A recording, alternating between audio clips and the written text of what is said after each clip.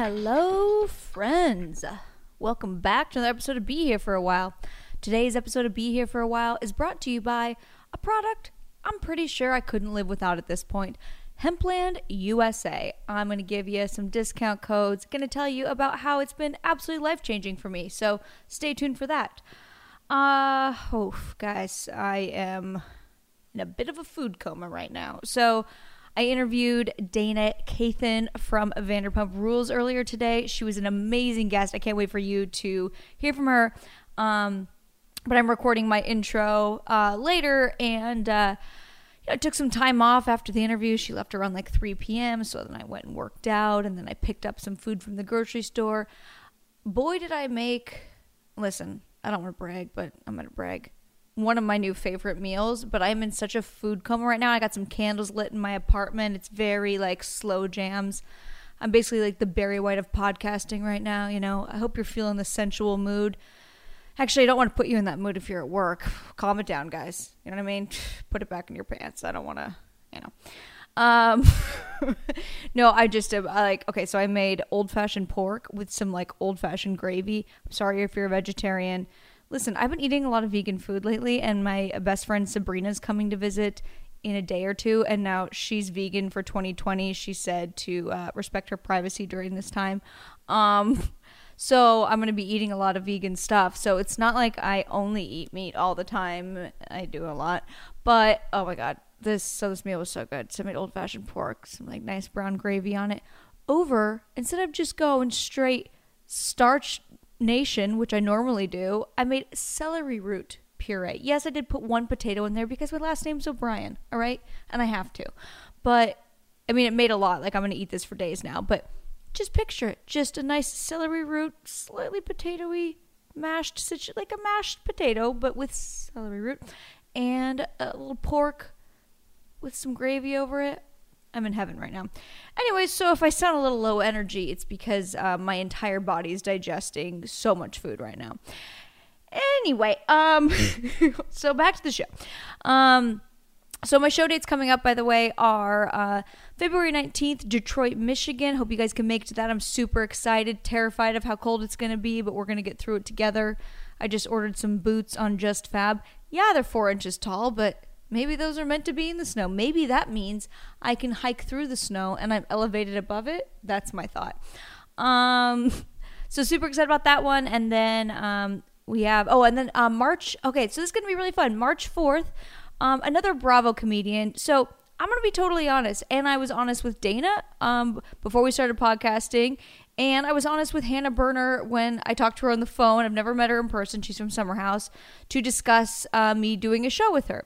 Now, I acknowledge that my sensitive comedian ego was a little bit like, why is everyone getting into comedy? Like, I've been doing this for almost 10 years just because you're on a show.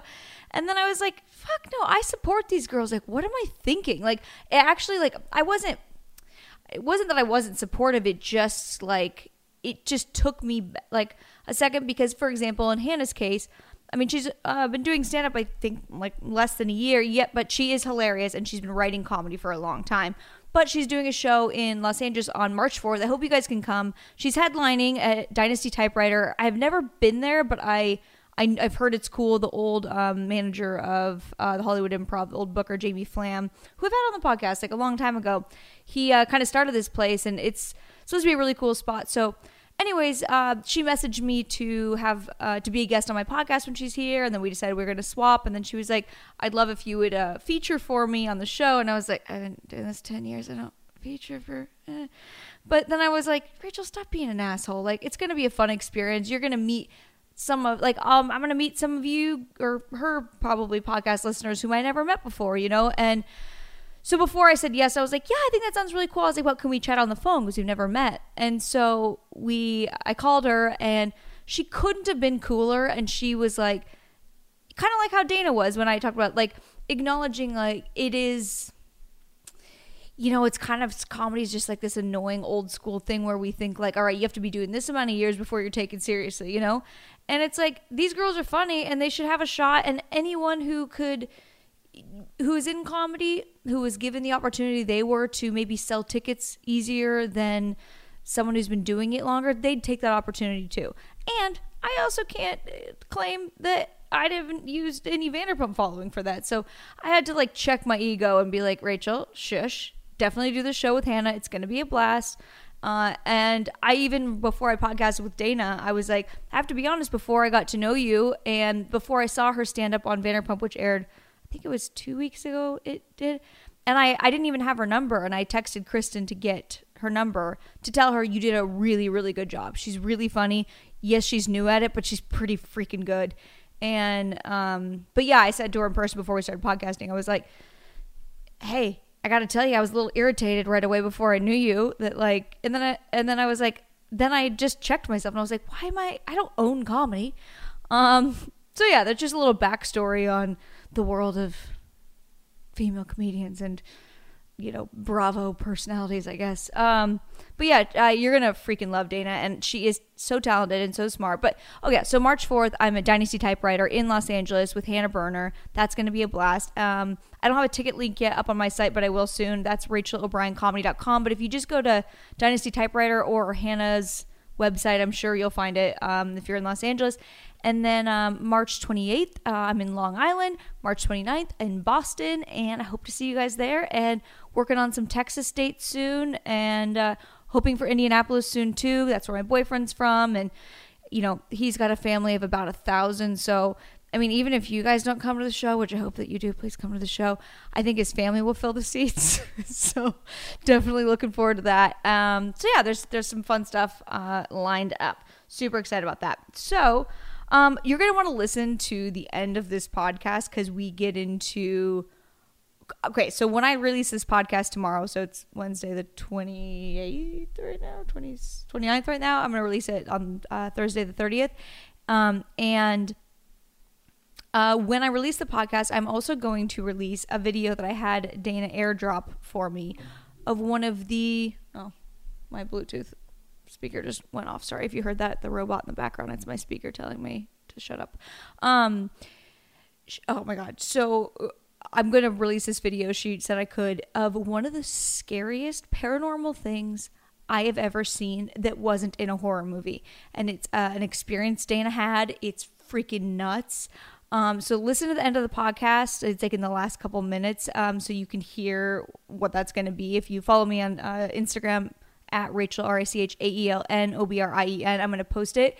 Just crazy. Also, another crazy reveal is her mom had a connection with the Green River Killer.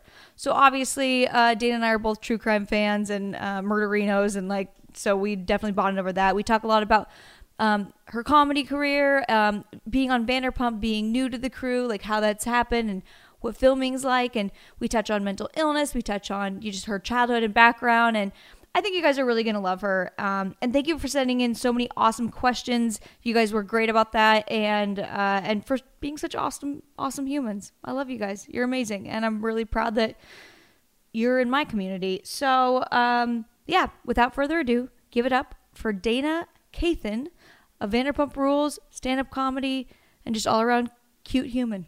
Dayna Cathan? Cathan. God damn it, I already messed it up. You almost did it. Dayna Cathan. Well, okay. I'm going to defend myself that I think that your last name is like Adams or something because of your Instagram name. It's like Dayna or Dayna or something. Danes. Yeah, or something like that. So I've made up a new last name for you in my head. Right, that's fine. I mean, I'm not married to my last name. Okay. So we must fucking married, change it up. Right. That's out the window. Oh yeah. Do you want to get married? Honestly, I don't know. I could go either way. I don't know that marriage always works for people, but I definitely want a long-term partnership, so I just don't know what that looks like yet. Yeah, totally. Okay, so let's go back, because I don't want to just strictly talk about Vanderpump, guys. We're going to get into all the Vanderpump shit, and I have so many questions that you guys wrote in. I'm going to ask most of them, or try to get to all of them. But I want to talk more about you, your journey to moving to LA, where you grew up, all that stuff, because I think it's important to get to know the person outside of what someone sees on the show. So where are you from? I am from, I'll always say Seattle, Washington, but seldom are people from Seattle proper. So I'm from South Seattle. It's a little town called Federal Way. Okay. Federal Way, Washington, born and raised. I'm from the Pacific Northwest too.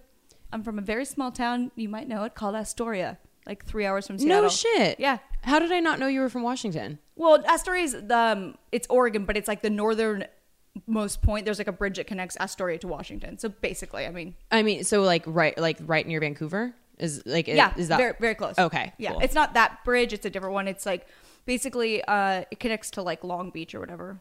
Long Beach, Washington? Yeah. Yeah. Okay. Yeah, near there. Anyways, well, PNW. Yeah. What up? And actually, a girl had a really interesting question about, so I guess I am getting in, but that reminds me. And I thought this was interesting because I felt this way sometimes about the Pacific Northwest. That there's a lot of murderers there. Well, yeah, we're like, and rain clouds. We're so good at serial killers. We're so good at serial killers. The happy face killer. Do you know about that one? No. Oh my and God. I know about like all serial killers. That's surprising. There's a podcast out. It actually came out like a couple years ago, I think, where it's the serial killer's daughter who's like real, like she's on the podcast and like talking to the host and like victims and stuff, shut up. Or victims' families, and like she like recounts that she was she remembers when her dad left and she would stay at his house, and she remembers seeing what she thought was like, I forgot if she said it was like paint maybe on the ceiling, but it was like red, and then looking back now she realized it was blood splatter. Oh my God. Yeah, it's fucking terrifying. See, I love that shit, but I had to back away from true crime a little bit because I'm so paranoid and psycho, and like the more you expose yourself to that, it just like every gust of wind, I'm like definitely a murderer. Oh, especially when you live alone. Like I have to chill on it. I mean, I try to like only listen to it like in the middle of the day, like not before I go to bed. But yeah, I do have a knife under my bed. I also have this like, see that little like wedge thingy right there? Mm-hmm. That is a device that I put near my door at night. So if someone was to open my door, it will activate an alarm.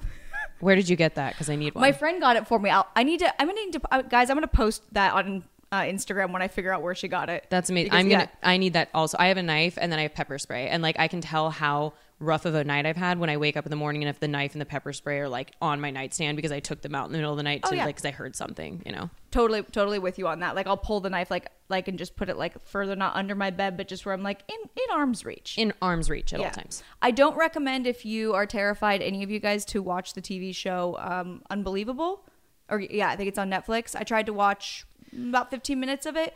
Don't watch it if you're a girl that lives alone. Nope. I avoided that, and then This American Life is one of my other favorite podcasts, and they did an episode on it, and it was like 15 minutes in before I realized what the story was, and I was so gripped by it, and so I basically just listened to an audio version of the show, and I fully regret listening to it. It was so horrible. So you did not watch the show? I didn't watch it, but I listened to a podcast about it, so... I don't even know if I could do that. I watched about 15 minutes of it, and I was like, horrific. What am I doing? Like, I'm torturing myself. Okay, so this is the question from Amy Millet. I can't, guys, come on. Sorry. It's okay. She called me Kathin. It's fine. That's fine. Kathin. She said, you're from Seattle. Do you think the Seattle freeze is real? And is there an LA freeze too? And then she said, Rachel, Seattle freeze is the term for it being very difficult to make close friends in Seattle despite everyone being basically nice. Fuck yes, the Seattle freeze is real. The thing about Seattle is everyone knows each other from elementary school, middle school, high school, and then people either go to UW or Wazoo for the most part, the two big state colleges. So when we get out of college, everyone migrates back to Seattle, and then you have these cliques that are formed that are just people have been together forever. No one's had to make effort to make other friends. So people are inherently unfriendly. Like if you bump into someone on the street, they just like give you the dirtiest look. And I think it's funny because people have the stereotype about LA that the most part people aren't friendly. But I feel like people in LA are fucking great compared to people in Seattle. I love that you said that. What's your take on that? Totally. I was gonna guess that was gonna be your answer because I felt the same way about Portland, Oregon. So I feel like Seattle and Portland are both cities where if you didn't grow up in the city, so I grew up 2 hours from Portland, but I went to college at University of Oregon, and I lived in Portland for so I graduated college early. Fuck the Ducks. Sorry. No, they were wonderful. Fuck the Ducks. They're so good. So I lived in Portland for 2 months after college because I graduated early, and it was like in limbo with my boyfriend. Like I was trying to move to whatever. And even though I had gone to college with a lot of people that were there, it felt the same way where it was like they had their high school cliques already, like in in Portland. And it's like, I also felt like it was a lot of like, kind of like rich kids, kids that went to all went to private school together, and they all all their parents work at Nike, and they all do this certain thing. And it's like, if you didn't fit into that or know them, they can be very not inclusive at all. Well, anyone who knows the greater Seattle area, when they hear Federal Way, will know that I did not grow up with money just because of the area I grew up in. And then when I went to college, that was my first exposure to people who are all from what we call like the East Side, Bellevue, Kirkland, Mercer Island, like where Bill Gates lives. There's all this money. Yeah. And so I had such a different background than all of those girls. So it was like culture shock to me. And even breaking into that, getting to college with all these girls who, even if they didn't go to the same high school, all kind of knew each other just from that general area. Like no one knew anyone from fucking Federal Way. Totally. Like, so it was like hard to even break into that. Yeah. I had a few people that went to my college that I like grew up with. So we were able to like hang out. And I was never necessarily like intimidated by like money, even though, because my parents were successful, but small town successful. Like, do you know what I mean? Yeah. Like, and Yeah. we only had one school to go to. There was no, it was small. There were no cliques. Like we were just kids that went to school. So like, I guess I didn't feel like I fit in with any of that, but I don't think I really wanted to because I just felt like, I don't know. Yeah. But I think your theory on LA is right because LA is a bunch of transplants. So we all 100%. need friends here. So we're like eager to like, okay, okay, awesome, you know? I think LA in general gets a bad rep, but it's people who want to hate it. I think people just have that preconceived notion and want it to be a bad place. But like, I fucking love LA. Yeah. I'm never leaving LA. I love all the people here. Everyone is coming here for something. It's just a great city and like a lot more friendly than Seattle. I couldn't agree more. I think it's wonderful here. You will meet a lot of bad people, and so. But that's anywhere. Yeah, I mean, you know. Yeah, that's true. I do think there's a higher concentration of like major narcissists here, but do you know how many shitheads I met in Seattle? Like it's a different, maybe different not, type of maybe narciss- not yeah. like exact narcissists that are like, oh my God, how do I look today? But like, you know what I mean? Yeah, totally. So what did your parents do growing up? And by the way, I'm very sorry about your mom. I don't know if it's sensitive to talk about. No, I'm such an open book about all. I always say I'm emotionally slutty because I will literally tell anyone who will listen about my childhood trauma. So no, hilarious. it's all on the table. You should add that to your stand-up if it's not already in You there. know, it's not. And I'm going to remind me to make a note about that. So my mom, was actually, she didn't work for the first 6 years of our life. My dad is a carpet cleaner. He owns a small carpet cleaning company and she kind of helped with that. And then he's also a drummer.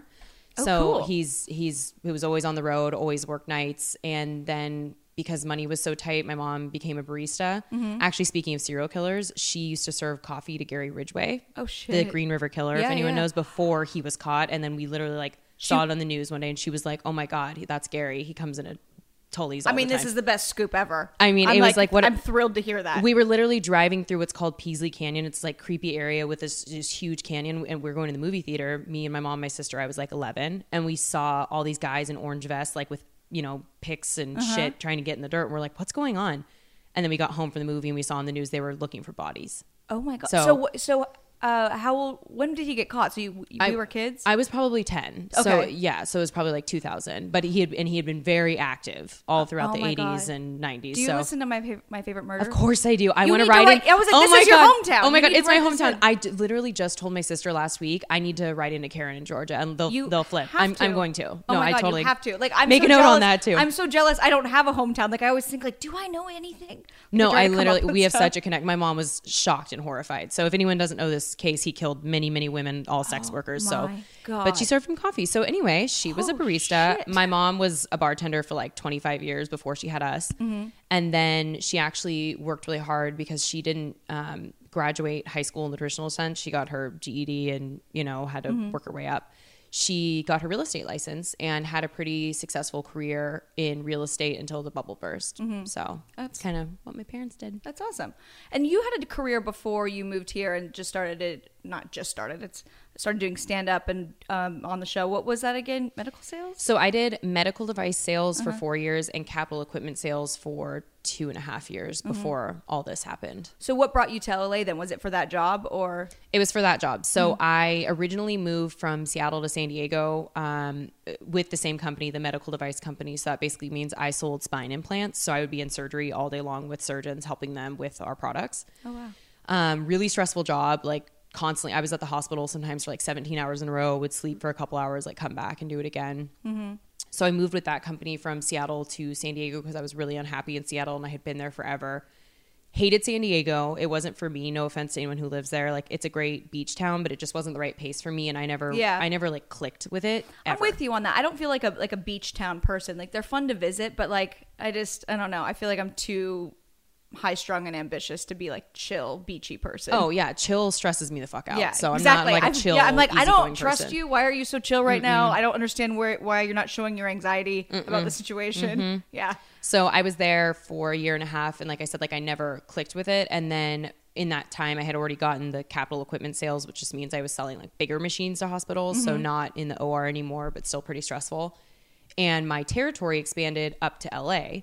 So I was really happy, really unhappy in San Diego, and was just like, I don't want to give up and go back to Seattle after I've had this really tough year and a half in San Diego. So why don't I just move to LA? Because I can. So I decided to move to LA on a whim, and 2 weeks later I ended up filming with Vanderpump Rules, and my whole life changed. So how did that come about? Did they cast you to be at that party, or did you meet? No, it was totally random. So like I said, like I had lived here for only 2 weeks, and my girlfriend was like, hey, I'm going out tonight. Do you want to come with me? Like I know someone who says like the Vanderpump guys are going to be there and they want some girls to like kind of be in the background. And I was just like, yeah, sure. I'd watched the first few seasons of the show, but hadn't seen it in a long time. And was like, that's such an LA thing to happen. Like, cool. Why don't we go do that?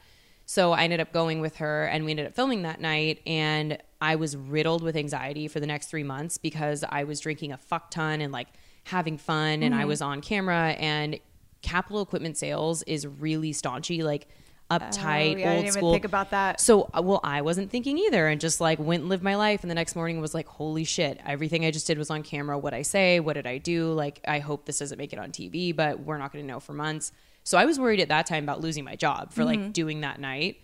And then a few months later, the producers, Vanderpump Rules, reached out to me, and they're like, and by that time I had already been doing stand-up comedy, and they were just like, hey, we're just curious who you are because we're editing this footage and you keep coming up. Everyone's like, who the fuck is this girl? And so I ended up coming in to talk to them, and it's just kind of how the ball got rolling. Were you did you hesitate at all about like, should I do reality TV or not? Is this for me? Like, what will this do to my stand-up career or my medical sales career? Like, what was your process with that?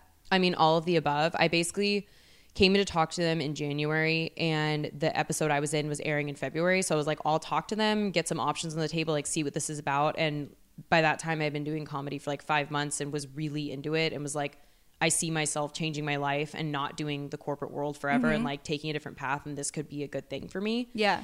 And I just wanted to wait and see until February when the episode I was in aired to like see how bad it was. And was like, if they edit me like shit or I don't like it, like I probably won't consider it. But the episode came out, and it was really like lighthearted and fun. And then it wasn't even guaranteed that I would film or be a part of the show, but things kept moving forward. And I did start working at TomTom, and it just worked out in that way that I decided to really go for it. And I ended up filming a lot. So That's awesome. So do you work full time at TomTom?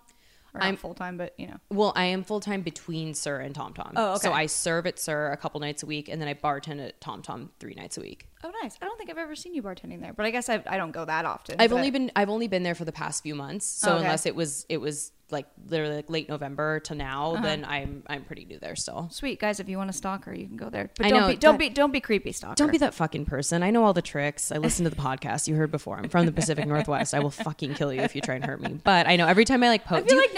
I feel like Vanderpump fans are for the most part pretty nice. Like at least the ones you meet in person. No, totally. But I'm already like so hyper paranoid. Like actually, for you as a woman, how do you feel about this? Because even before I was doing this, when I would like post about shows, I'm like, here's the time and day and place I'm going to be. Come see me. Like, oh yeah. Do you ever feel scared about that? Like, have you ever had anything weird happen? Not only does it kind of scare me, I think it freaks my parents out so much. Yeah. Because they're just like, my daughter, it's late at night. People, I'm very fortunate that most of the people, and most of like the word fans is embarrassing, but like most of my podcast listeners and most people that come to my shows, like when I do touring dates, are female. So we're already good there. I do have one, Steve, if you're listening to this, you're a great guy. You're at every show. You're freaking me out. Steve, you better calm down. Steve on the East Coast. Come on, but, Steve. No, he's fine. He's harmless. But yeah, but it does like kind of scare me a little bit. But the thing, normally, like when I'm on the road, I usually bring a friend with me, or my boyfriend will come with me or something. So it's like you're not just straight up alone, you know? Yeah. But yeah, you are basically saying like, this is where I'll be at night. And I have to walk to my car at some point. Like, it's, so come see. Let's take a chance here. Let's tango. But the thing is, just as a woman, even if you're not putting yourself out there in an entertainment aspect and just like people will have easier access to you, it's scary being a woman 24/7. No matter who you are, like women have to just look out for themselves constantly. So it's just like adding that extra aspect of like, if you do want to kill me and you're interested and you're watching the show a lot, like you want to come check it out, this is where I'll be. We can't be so paranoid, but it is a very specific. No, it would eat you alive if you think about it all the time. The thing is, though, I think you'll find like once you like have been in the comedy community for like a couple years, you're gonna have such a solid group of friends and a lot of nice guy friends that like they will watch out for you. Like you will be like. I actually feel more safe at a comedy club than I do anywhere else. Like, because these are my people. There's at least, I mean, like last night it was Eddie, the bartender at the Hollywood Improv. It was his 40th year there. And so they had this big party for him. Eddie's the absolute sweetest. He's just the greatest. He must have the craziest stories of like working there for 40 years and all the people that have come through. But anyways, so like there was a ton of comics there. And like let's say I was like scared that night. I had about 20 male comic friends that would have, killed anyone if they were, Well, that's when it's nice that it's male dominated. Because when you do have those friends, it's like just a few chicks, but like there's a lot of guys around. To your point, like Nikki Glazer posted the other day about a show she was doing, and she's like, "Come kill me," and I laughed out loud to myself, and was just like, "God, I relate to that." But like for the most part, it's pretty safe. I was actually just thinking, now that I think about how dangerous it can be, me and my friend, comedian Natasha Pearl Hansen, we just did a European tour back last spring, so it was just her and I. Touring in like Hostel, the sequel. I'm like thinking like, we were just kind of, and then we would like walk around the city after our show and like, and we went to like 6 different cities. That probably wasn't very safe. Like it wasn't like, I mean, it's just like I said earlier, like you can't think about it 24/7 because if that did happen, it would be terrible. But like you can't live your life. You should be cautious, but like you can't live your life constantly being like, I need to look over my shoulder or whatever. Totally. So how, what has been it like for you getting into the comedy world, especially with, so I'll speak from my perspective. Like I'd been doing stand-up for probably 5 years before I ever filmed on Vanderpump. And I actually also knew right away Vanderpump wasn't for me. No offense to anyone. Like I don't have the personality type for it. I'm way too A-type. Like I would be... Like I always felt nervous to like drink on camera because I was like, I never want to accidentally get drunk or something. Like I always felt just like...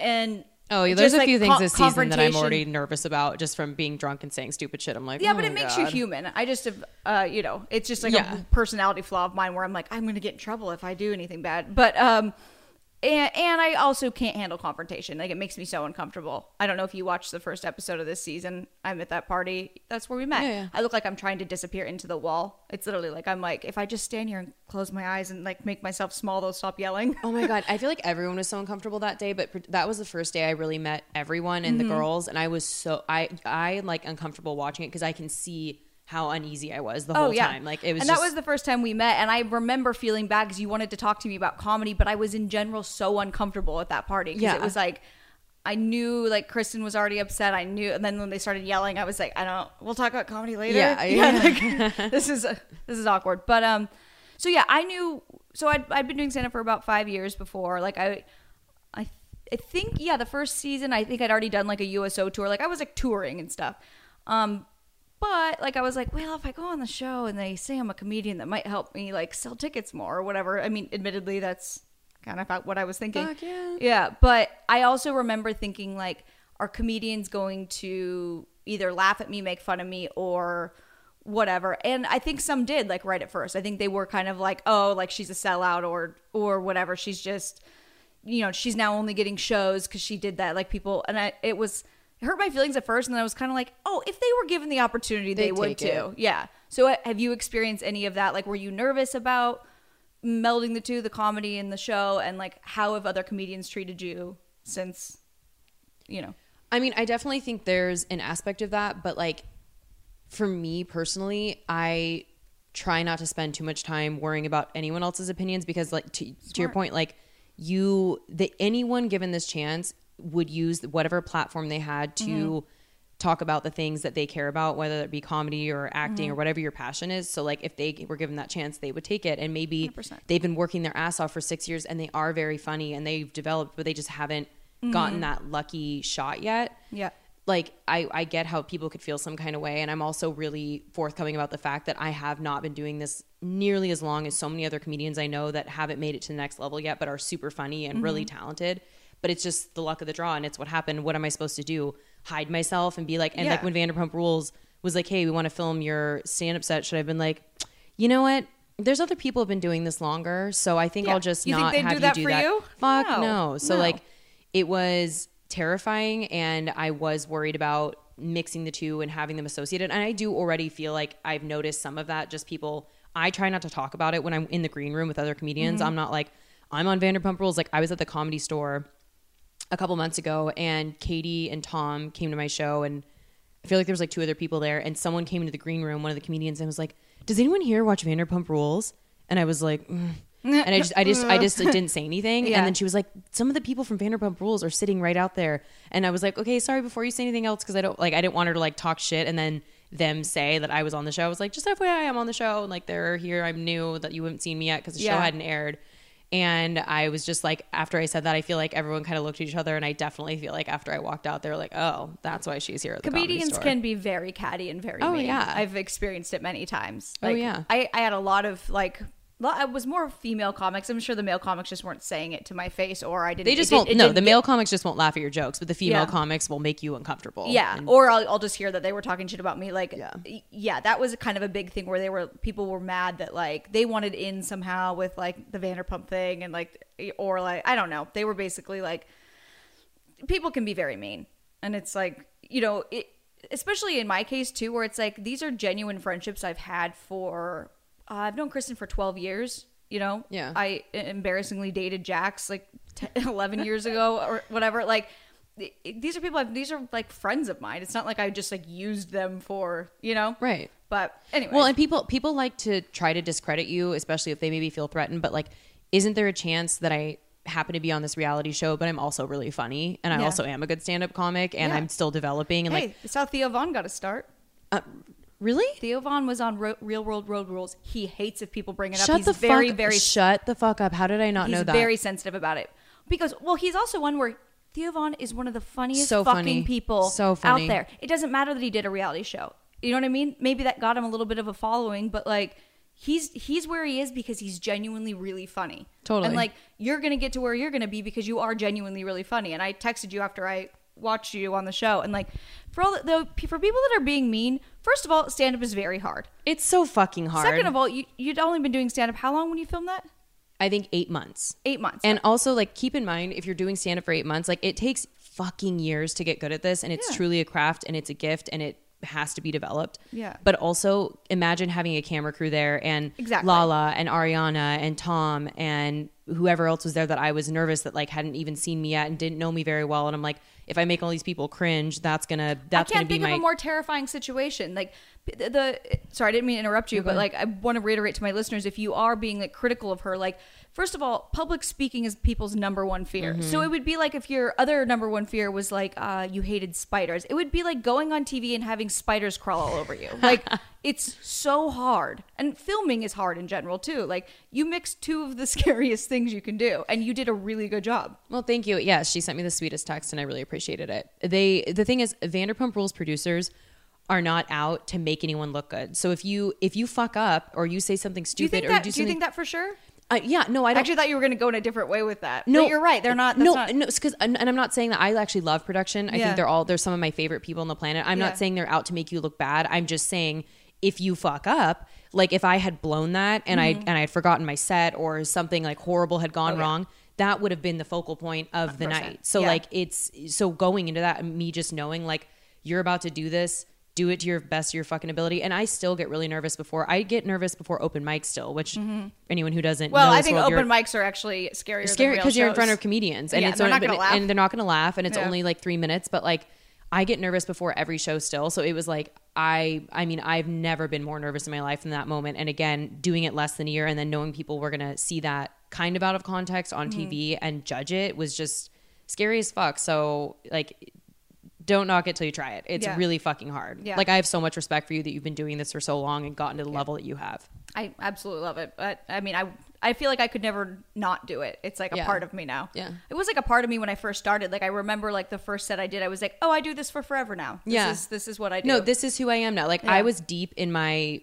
corporate world career when I started doing it. And then like during the day I would be on conference calls and just be like writing jokes and like not giving a fuck about what I was doing and being like, this is so what I need to be doing. If you're, and this is a good thing for my listeners too, if you're being pulled in a direction and you love it, it's for a reason. Lean in. Lean into it for sure. I seriously want to shout from the rooftops how much I love Hempland USA. It has changed my life. Hempland USA is here to change your mind too about CBD. So we've all heard about CBD and its amazing health benefits, but with so many CBD companies out there right now, it's starting to become white noise. I was beginning to think the same thing too, and that's until I tried Hempland USA. And one of my biggest concerns with trying CBD is because I have no thyroid gland and it really does affect me quite a bit and I'm always tired. I was like, I can't take CBD during the day. Like then I'm just going to fall asleep, you know? But Hempland USA is different. The best thing about Hempland USA is they have a next level CBD product called ECS5 that no other company out there has. So it basically, ECS5 contains a unique blend of black pepper, clove, hops, rosemary, and jujube that supercharges CBD so that your body can process it more efficiently. And that's the one that I take in the morning during the daytime. And it, in a weird way, it like calms my anxiety, but then helps me focus. It's amazing. I also take a different one of their products, CBD for nighttime. I sleep through the night. Last night I slept 10 hours. It was amazing because of my Hempland USA CBD. The other cool thing about it, they have creams for like body aches and pains.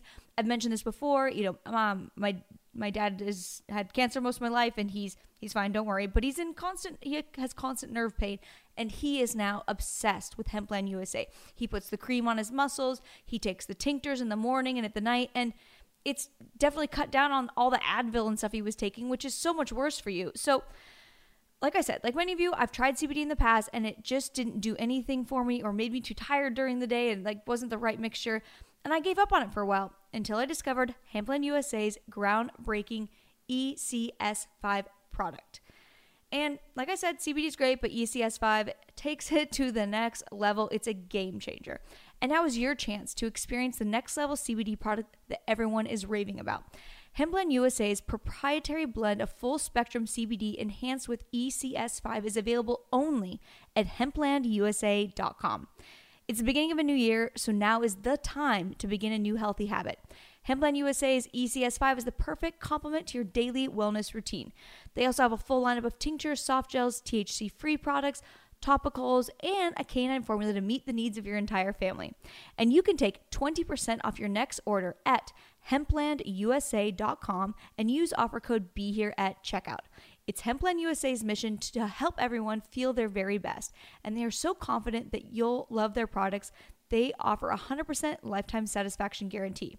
Experience the Hempland USA difference today with offer code BEHERE at checkout. That's Hempland USA. Use offer code BEHERE at checkout for 20% off. So what is your writing process? Do you just have ideas and try the stuff out on stage, or do you write the whole joke out? What?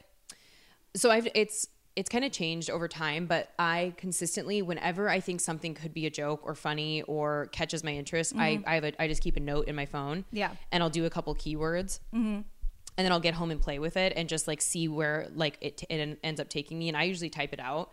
Some people say don't, like the most talented comedians, like I can't, what's his name? It was a long time ago. This old bird who'd been doing it forever did a special and literally didn't write one thing and just like got up on stage and did a whole hour. Who was that? I don't know. I have to be honest. So those are my best sets. Like when I have just ideas. Well, I will tell jokes. Well, if I'm headlining and I'm doing a full hour, I will tell like solid jokes that I know work. But some of the funniest stuff is the improvised stuff and the stuff that I go off on tangents about or observations I've made in the room. Like I just did a show in Denver and it was in like a hotel, like kind of conference room ballroom thing. It was actually really cool. But like my first 10 minutes we're talking about where it was like I felt like I was selling them a timeshare because that was like what it felt more like that than a comedy club. And it was like that I just came up with 5 minutes before the show. Well, and even that like crowd work, I feel like that's where my newness shows when I say like development, like I do think I'm a naturally funny person and I'm also like writing is my strong suit. I've always loved to write. Like I've ghost written for years for all my friends for big speeches they had and like people's wedding vows, and I will not name who that is, but like I've just like always had that knack. So that part comes to me more naturally, but like the things you have to learn just doing that, like that's my biggest fear, just going out and start talking about it. Although I'm sure I could get to it. That's just time. I'm too scared. I'm too scared right now. Like I need more of a plan. You haven't been doing it even a full year, right? Or a year? A little over. Not even a year and a half. Like that's this. I definitely wasn't doing that then. Like that's just stuff that you build up to. Like that's why there's a reason why they say it takes 10 years to get really good at comedy. Like you're going to be good, and you're good now, and you're going to be good in 5 years. You're going to be, doing great shows and stuff. But like to get really comfortable, it does take time. Well, and that's where I try not to let myself get discouraged. And like, what is that saying about comparison being a thief of joy? Like when when I'm on a show with other comics, I'm like, fuck, he just killed or she just killed, and I'm immediately comparing myself, and I'm like, but how long have they been doing this for? And and we're different people, and so like I think it's too early for anyone to say if I'm going to be a successful comedian, because like I'm still really new at it. And I think you are naturally funny, and I think if you stick with it, you will. Like I think there are some people that comedy cannot be taught to, and I think but that's kind of rare. I mean, I think you have to be naturally funny, but if you do it for long enough and work on it, like repetition, whatnot. Yeah. So, but I think my advice to you though is don't compare yourself to other comics. Like keep your head down. Like just, it's good to watch a lot of comedy, because then you just sort of like, it's like watch greatness, imitate greatness, become great, kind of like just immersing yourself in it. But I wouldn't compare yourself, like, because that will torture you. No, I try not to. And it's so just like social media, people dragging me, Vanderpump, just how it happens. I try not to read any of that because it's just not going to serve you in any way. Yeah. Like there's this girl, Chase O'Donnell, shout out Chase. She came up about the same time, like been doing comedy. She's been doing it a little bit longer than me, but she is truly one of the funniest people I've ever watched. But we have such different styles and our content is completely different. Like she's a lot more, it's hard to like more like innocent. Like have you ever seen Crashing with Pete Holmes? Yeah. She reminds me of him. Okay. Like she's just like really innocent, has this whole funny like background story, but mine is really dark and really gritty and sometimes sexual, and like it's just, we could not be more yin and yang. Yeah. But like every time I'm on a show with her, I'm excited because I love her and I love to see her, but I'm always like, fuck, I'm gonna like feel like shit after watching her set and like be beating myself up about it. And that's something I'm trying to work on right now. Like we're different people. We're different comedians. Yeah. Like she's also been doing it for longer, and I just need to not pay attention to that. But, yeah. So right now for the writing process, I'll write out a joke and play with it and change the wording. And I do try to pretty much memorize it, not word for word, but like just the concepts and make sure I have it down pat. And then the first show I ever did was at the Federal in North Hollywood, and it was, love that venue. It was in March of last year. And so it was like first time not doing an open mic. And my sister happened to be in town for her birthday, and I literally had 25 friends come because they were so excited that I was like coming to the next level. I was like so excited, but obviously a lot of pressure. And I didn't bring a set list on stage with me. And I shit you not, I completely blacked out like a minute in, forgot all my material for like my sister recorded it. So like I can tell like, and when I got off stage, no one noticed, but like for 10 seconds, it was the scariest, worst 10 seconds of my life where I'm like, holy shit, I'm about to have to slink off stage until I had all these people come and I don't remember any of this. And it was like, that's truly the worst feeling on planet Earth. Oh yeah. Listeners, 5 seconds even where you forget something on stage feels like the amount of thoughts that can go through your head are like, I'm dying right now. Nobody likes me. Everyone hates me. I have to quit. I think I have to move out of town. Like the amount of thoughts that in a short period of time are terrifying when you're on stage. It's really polarizing because that is truly one of the worst things I've ever felt in my life and the biggest fear I've ever felt. But then like when you kill it, there's no better high than like when you have a great set and you're with, like that's what we're all always chasing, and like why I'm like I want to go do comedy right now. I'm like, let's go do a mic. Fuck this podcast. So I now ever since then I always do a set list, and it's always just one word. So if I have like, I'm doing 7 minutes of material and I'm doing 5 jokes in that time, I just do a word to reference each one, and I keep it in my back pocket, and I haven't actually had to take it out to date. But like, I would rather fucking be at the Comedy Store and be honest with people like, I didn't forget my jokes, you did, 1 second, and like pull out my set list and just make a joke of it and then move forward, than literally have not one fucking thing to say. Oh, absolutely. I don't think that anyone cares about that. I've seen huge comics do that. Like, yeah, I've seen Bill Burr do that. Like, yeah, it's just like you're working stuff out. It's not, you know what I mean? Exactly. So I feel like you remind me a little bit of myself in the sense of you're a funny person. Like I consider myself a funny, goofy person, but I also think I'm very serious. Like I think when people think of a comic, they think of like, oh, they're always on. They're always like, I'm actually like quiet sometimes too. And I kind of noticed that with you on the show where I'm like, her stand-up was so funny, but you are technically kind of a serious person. Totally. It's my resting bitch face. It like sets the tone for the rest of my body and my mind. I can't help it. I don't know if that's necessarily what it is. It's also like, you're not saying a bunch of like dumb shit. You seem very intelligent too, where I think, but most comedians are. I'm most proud of that. I know I'm smart. My sister's smart. My mom was really smart. She raised us that way. Like I'm proud of that. Yeah. You know? But and you have to be a comedian. So I think that's just a misconception that people think of comedians where it's like they're always on and they're always goofy. It's actually a lot of the times where you're just observing people and thinking of funny thoughts sometimes too. Yeah. Yeah. Yeah, totally. I mean, it's not, like you said, it's not always just like, pew, pew, I'm on, whatever, but it's just like constant. And that's my comedy style is just stream of consciousness, and it's very dark and self-deprecating, but I'm always paying attention. And like, I feel like in terms of being smart, it's where you're able to come up with like quick comebacks to someone, and like even in confrontation or just for the show, like I just am like always ready to like comment on something. Yeah, you know? totally. That's well, see, you're already doing crowd work. That's basically what it is if you get heckled. Quick question, and I don't want to be mean because I do not like talking shit about people, but my God, was that funny when, is her name Charlie, when she said she's never had she's never, first of all, I don't believe it. You know what? For some reason, I go back and forth because I could see it where she's like, why would someone say that? Because that's so stupid and fucking like ridiculous. But also, when you were 2, you don't remember if your parents, there's no way your parents never gave you mac and cheese. Yeah. I'm like, so much people get so extreme about like, I don't eat carbs and I don't eat gluten. It's like, first of all, people tell me that all the time for my like thyroid. I have no thyroid gland and I have the slowest, that it's like a whole thing, Hashimoto's, whatever.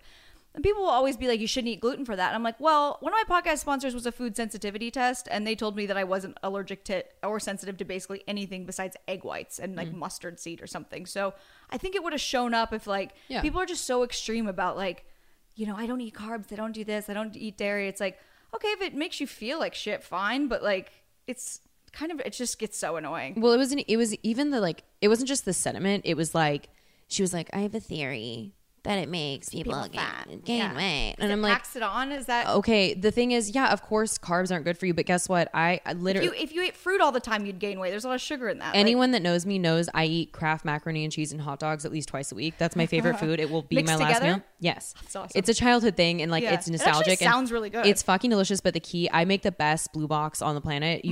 I put real shredded cheddar in it, and it's truly next level, and it's my go-to. Like when I get really stressed out or upset, I lose my appetite, but that is the only thing that I can actually always eat. So yeah, I just couldn't relate. That's a personal choice, but it's also funny. Like I don't think it's talking shit. I think it's an observation, and watching the show. It's kind of a mean thing to say. Well, like I felt like it was just sort of like, you know, girls in America don't need to hear that shit. Like, or young girls watching the show don't need to be like, oh my God, I should never eat carbs again because then I'll get fat. It's like, people have hard enough time with like eating disorders and like body problems. Well, like you don't need to say dumb shit like that. No, it wasn't just that. It's also fun watching back what a bitch that she was and Danica was and Sheena were, like shaming me about not wearing a bra. Like it's literally such a topic conversation. I have huge boobs and I don't wear a bra. Guess what? Rachel and I both not wearing bras. Call the fucking police. Yeah. I mean, I never wear them, and it's so I did Kill Tony. In anyone who doesn't know, at the Comedy Store, Kill Tony, it's a big podcast. Actually, I'm sure a lot of you know what it is. They randomly draw comedians and you do your best minute and they basically roast you for 7 minutes.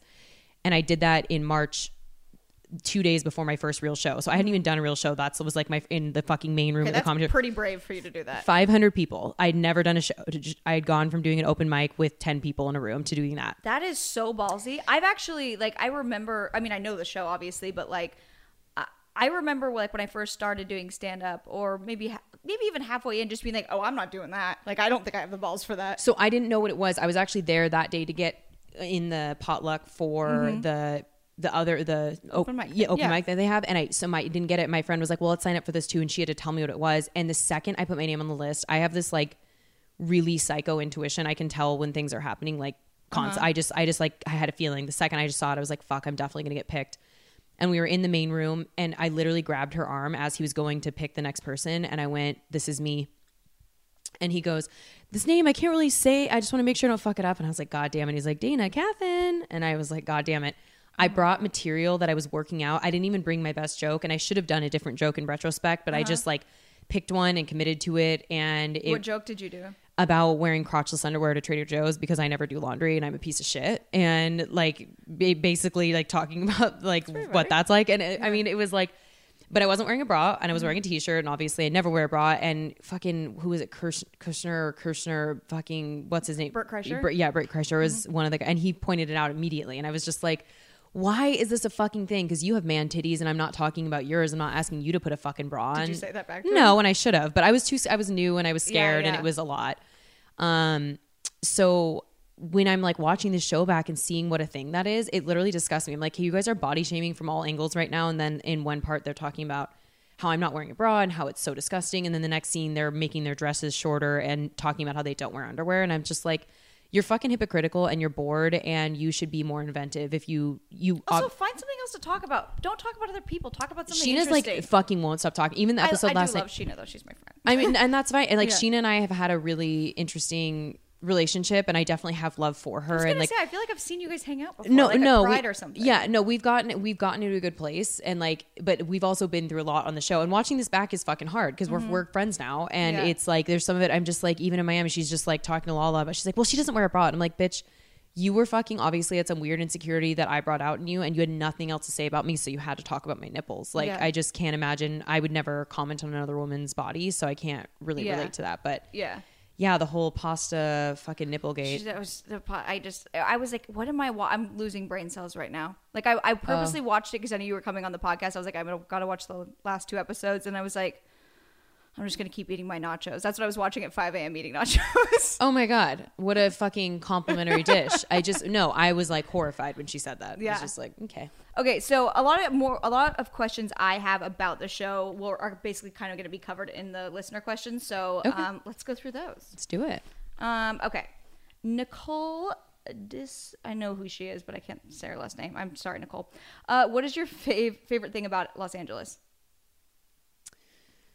My favorite thing about Los Angeles is the people. Mm-hmm. And I know we covered on that earlier, but like there's this totally electric energy wherever you're going. Like there's always something going on. There's just people from all walks of life, and it's really dynamic and amazing. Yeah. And there's so like, you haven't lived here that long. You're going to like only over the last like couple years even have I like just started going to like really random neighborhoods and trying like really cool eclectic restaurants and stuff. You could spend 30 years here and like never do it all. It's such a cool city. Yeah. I was just talking to my friend about that. I've not been to like Los Feliz and like Silver Lake. There's so many places I still haven't even been to. I'll take you to cool places there. Amazing. This is just Deanna Espier said, yay, I love Dayna. She's the sweetest of all. Thanks, Deanna. Love you. See you at Pilates. She's so sweet. I love her. Love her. She's going to be my guest next week. We're doing Jeffrey Epstein part 2. Oh shit. I'm going to listen to that. Yeah. We already did part 1. He didn't kill himself. Next question. Yeah, absolutely. Okay, I already did Amy's question from Seattle. Willa said, how did you get into stand-up? I guess you already kind of explained that. And then tips for someone thinking about trying it and your writing process. So I guess maybe just tips for, because you already answered the other ones. So I don't know if I said the ex-boyfriend thing. So, but basically, so when I moved to Los Angeles, I was dating someone at the time that I really cared about, and he was in San Diego, so we were kind of doing this long distance thing, and he ended up dumping me the week before he was going to Burning Man. So like probably for the best for you. Probably for the best. So lots of STDs he came back with. So I was stayed up all night like crying, but then I was like laughing like in the just like my dark sense of humor and was like, that's funny, and like so I just started writing and just wrote all these jokes about these like, you know, gross people that are Burning Man and glitter nipples and what he's going to be doing. And I was like, fuck it. I've always wanted to do stand-up. My life is at a standstill. I can either be really self-destructive, like I usually am in breakups and moments of heartache, or as like, let me use this as a lesson and a teachable moment to see if I can like function in, like I'm in a new city, put it towards something good. I love that. So it pushed me to do it, but I'd wanted to do it for a long time. My biggest advice to anyone who wants to do it is go fucking do it. Put 3 minutes of material together, go whatever city you're in. There's probably a comedy bureau. So Google your city and comedy bureau. It should list all the open mics in your area. Go pick an open mic and just do it. People, and especially if you get up and you say, this is my first time, people are usually really supportive and like, you'll never know unless you try. So put 3 minutes of material together and just go do it. I love that. Do you find that comedy is healing for you? Like if you're going through something bad, making a joke about it? Fuck yes. But that was also like, that's just how I've always been. Like when my mom was really sick, like that's all my sister would sometimes get mad at me. Like all I would do is make jokes about it. Cause like that's just how I cope with things. But like now being able to do it and have people laugh along with you and poke fun at yourself is like the best fucking thing ever. Yeah. I relate to that so Good much. medicine. When my dad was sick, well, my dad has had cancer for 20 years, but he was not dying from it. It's just a bizarre type of cancer. But when he was like, looked like he was dying, because they misdiagnosed him with Lou Gehrig's disease, he basically went from looking strong, handsome 39-year-old to like he looked 70. But he was hilarious. Like he would get up and just fall over because he was so weak and sick, and I would be like, Dad, do you want me to go get that for you? He's like, no, I'm gonna get up and I'm gonna do a backflip off of this, and then I'm gonna land in the pike position. Like he was so hilarious about it. And when we were like sad about it as kids, I would be like, Mom, like is Dad gonna die? And she's like, he's only gonna die if I stab him to death. That's the best shit. Yeah, it's like it made it so much lighter and so much, I don't know, it just helpful. It just helps. Let's see. Alex said, did you watch the show before, and what is the most surprising thing about the castmates? I watched the first few seasons and probably stopped watching it just because I didn't have cable when I ended up leaving Seattle. So I just like pretty much stopped watching TV altogether. The surprising thing I would say is how accurately depicted I think most people are. Like pretty true. It's a pretty real show. It is a real show, and people are who they are on fucking Bravo on Tuesday nights. So it was like pretty shocking to me. I was like, oh, okay, you are exactly what I thought you were. Yep. Pretty accurate. Kelly said, did you and Sheena move past the Max drama? We definitely did. And then we got really close over the summer, and then ended up having some more issues about some other shit. So it's Sheena and I do not have a linear relationship, but like I said, I do love her and think that she has a really good heart and am hopeful. Good. I like that. I love Sheena. She's been my friend for a long time. So, okay, this is Lanaya said, just want to say I'm loving her. She's awesome. She's so funny. She's getting so much hate from people out there, but I stand this woman, and of course you. Oh, thanks. And then she said, so I guess ask her how she deals with the nonsense of people saying negative things. I once heard this somewhere, and I couldn't quote like who I heard this from or where I read it, but someone once said to me, people's opinions about you are none of your business.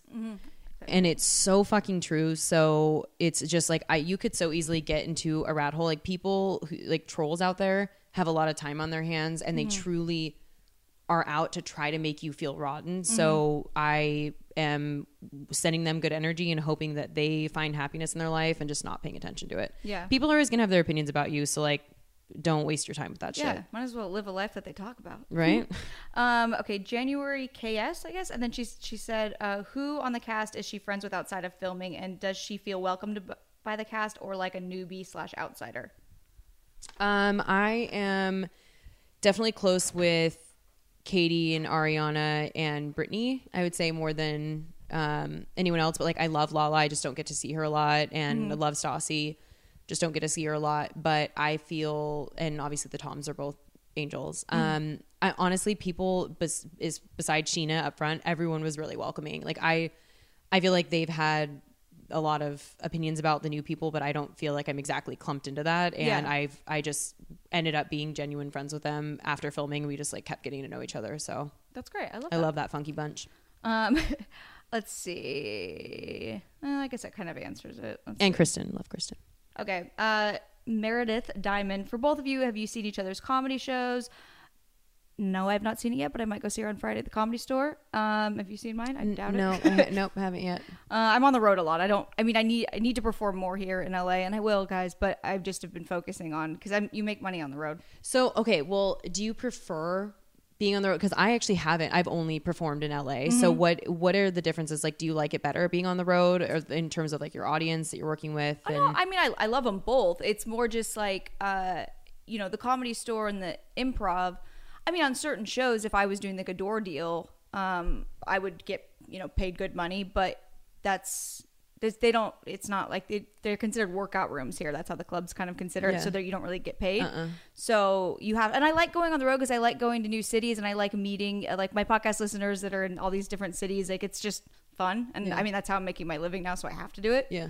But yeah, I like them both. I mean, they're both fun. Let's see. Keep the okay, no. One more. Nope. Nah, I don't want to be mean, but she said no questions come to mind, but can't wait. The rest of the newbies seem terrible, but I like Dayna so far. She seems very normal.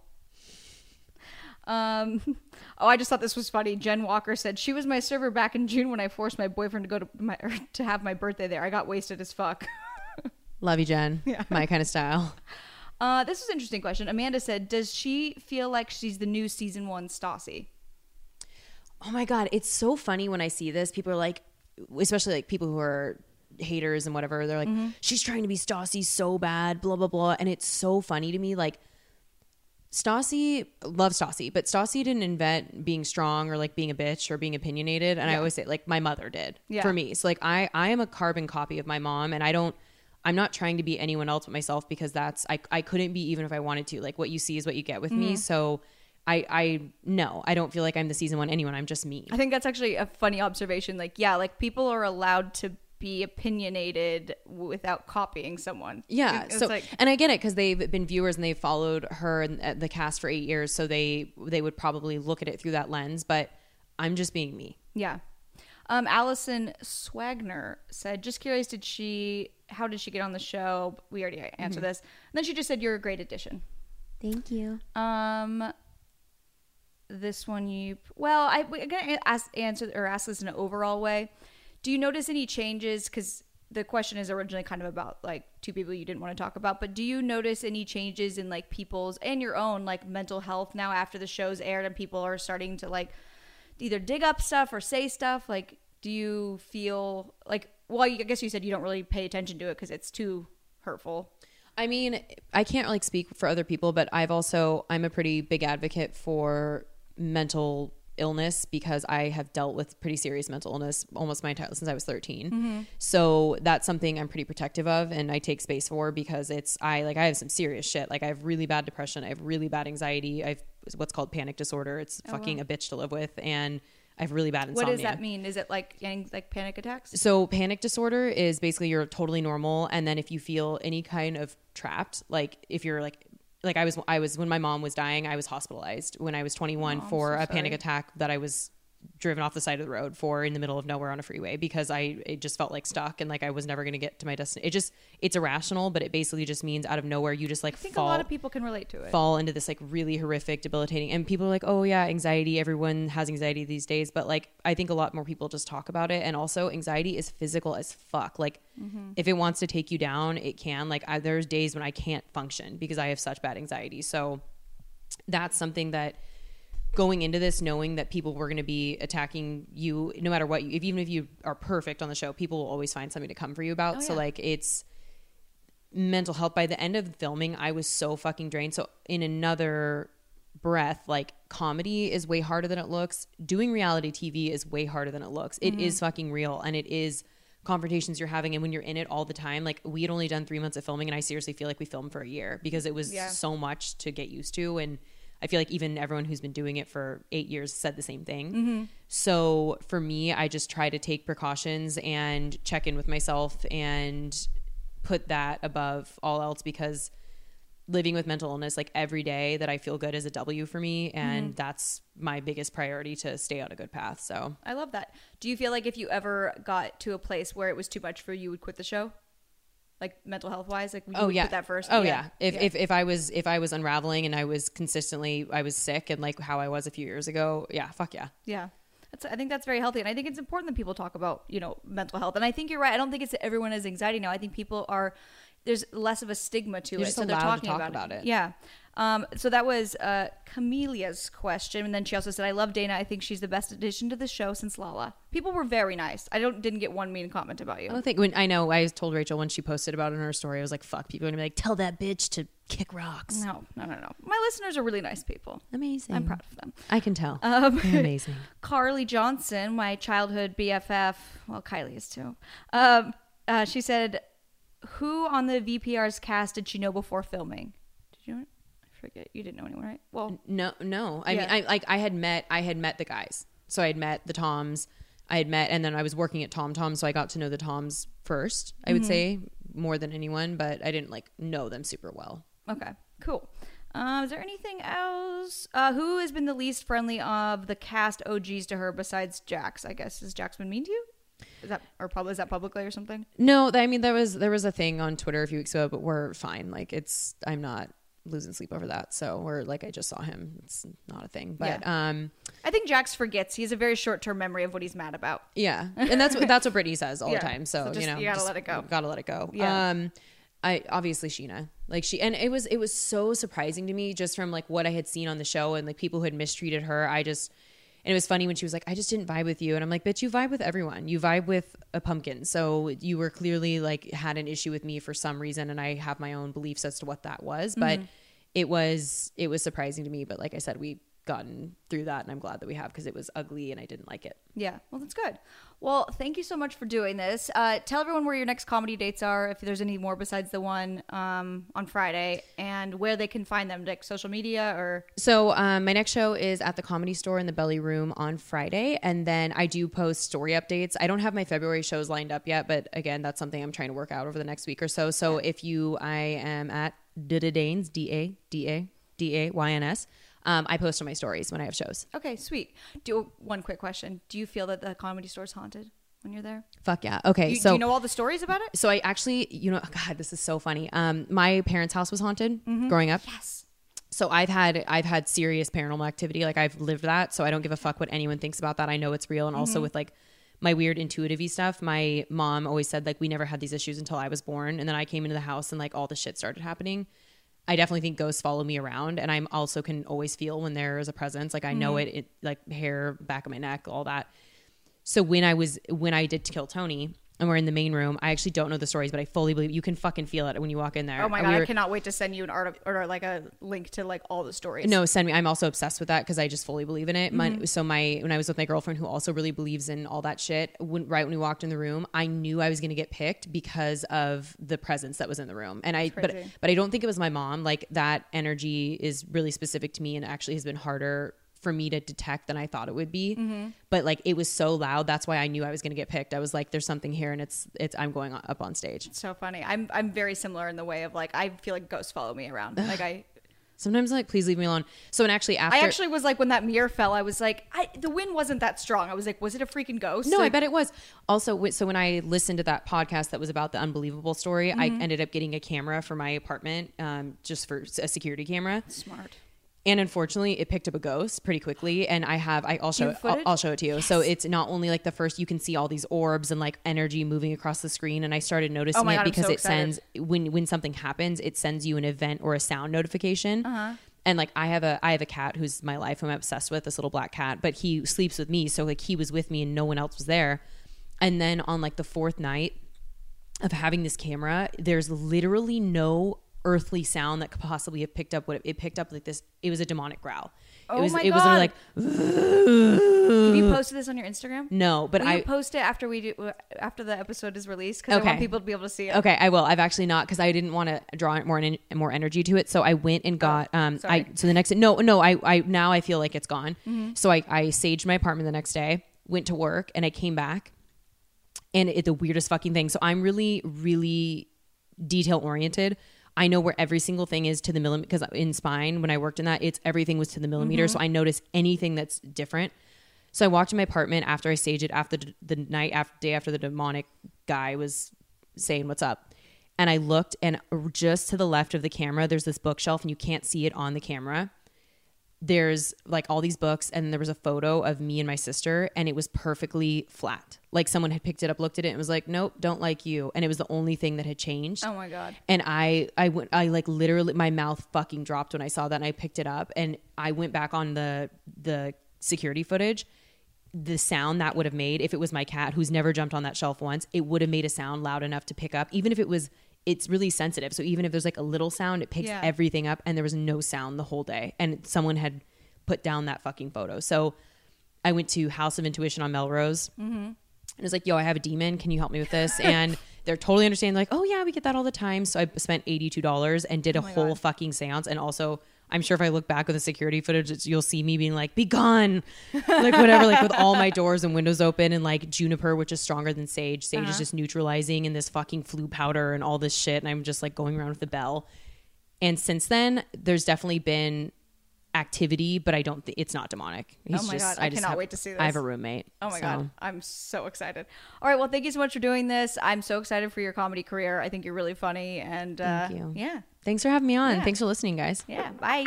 Bye.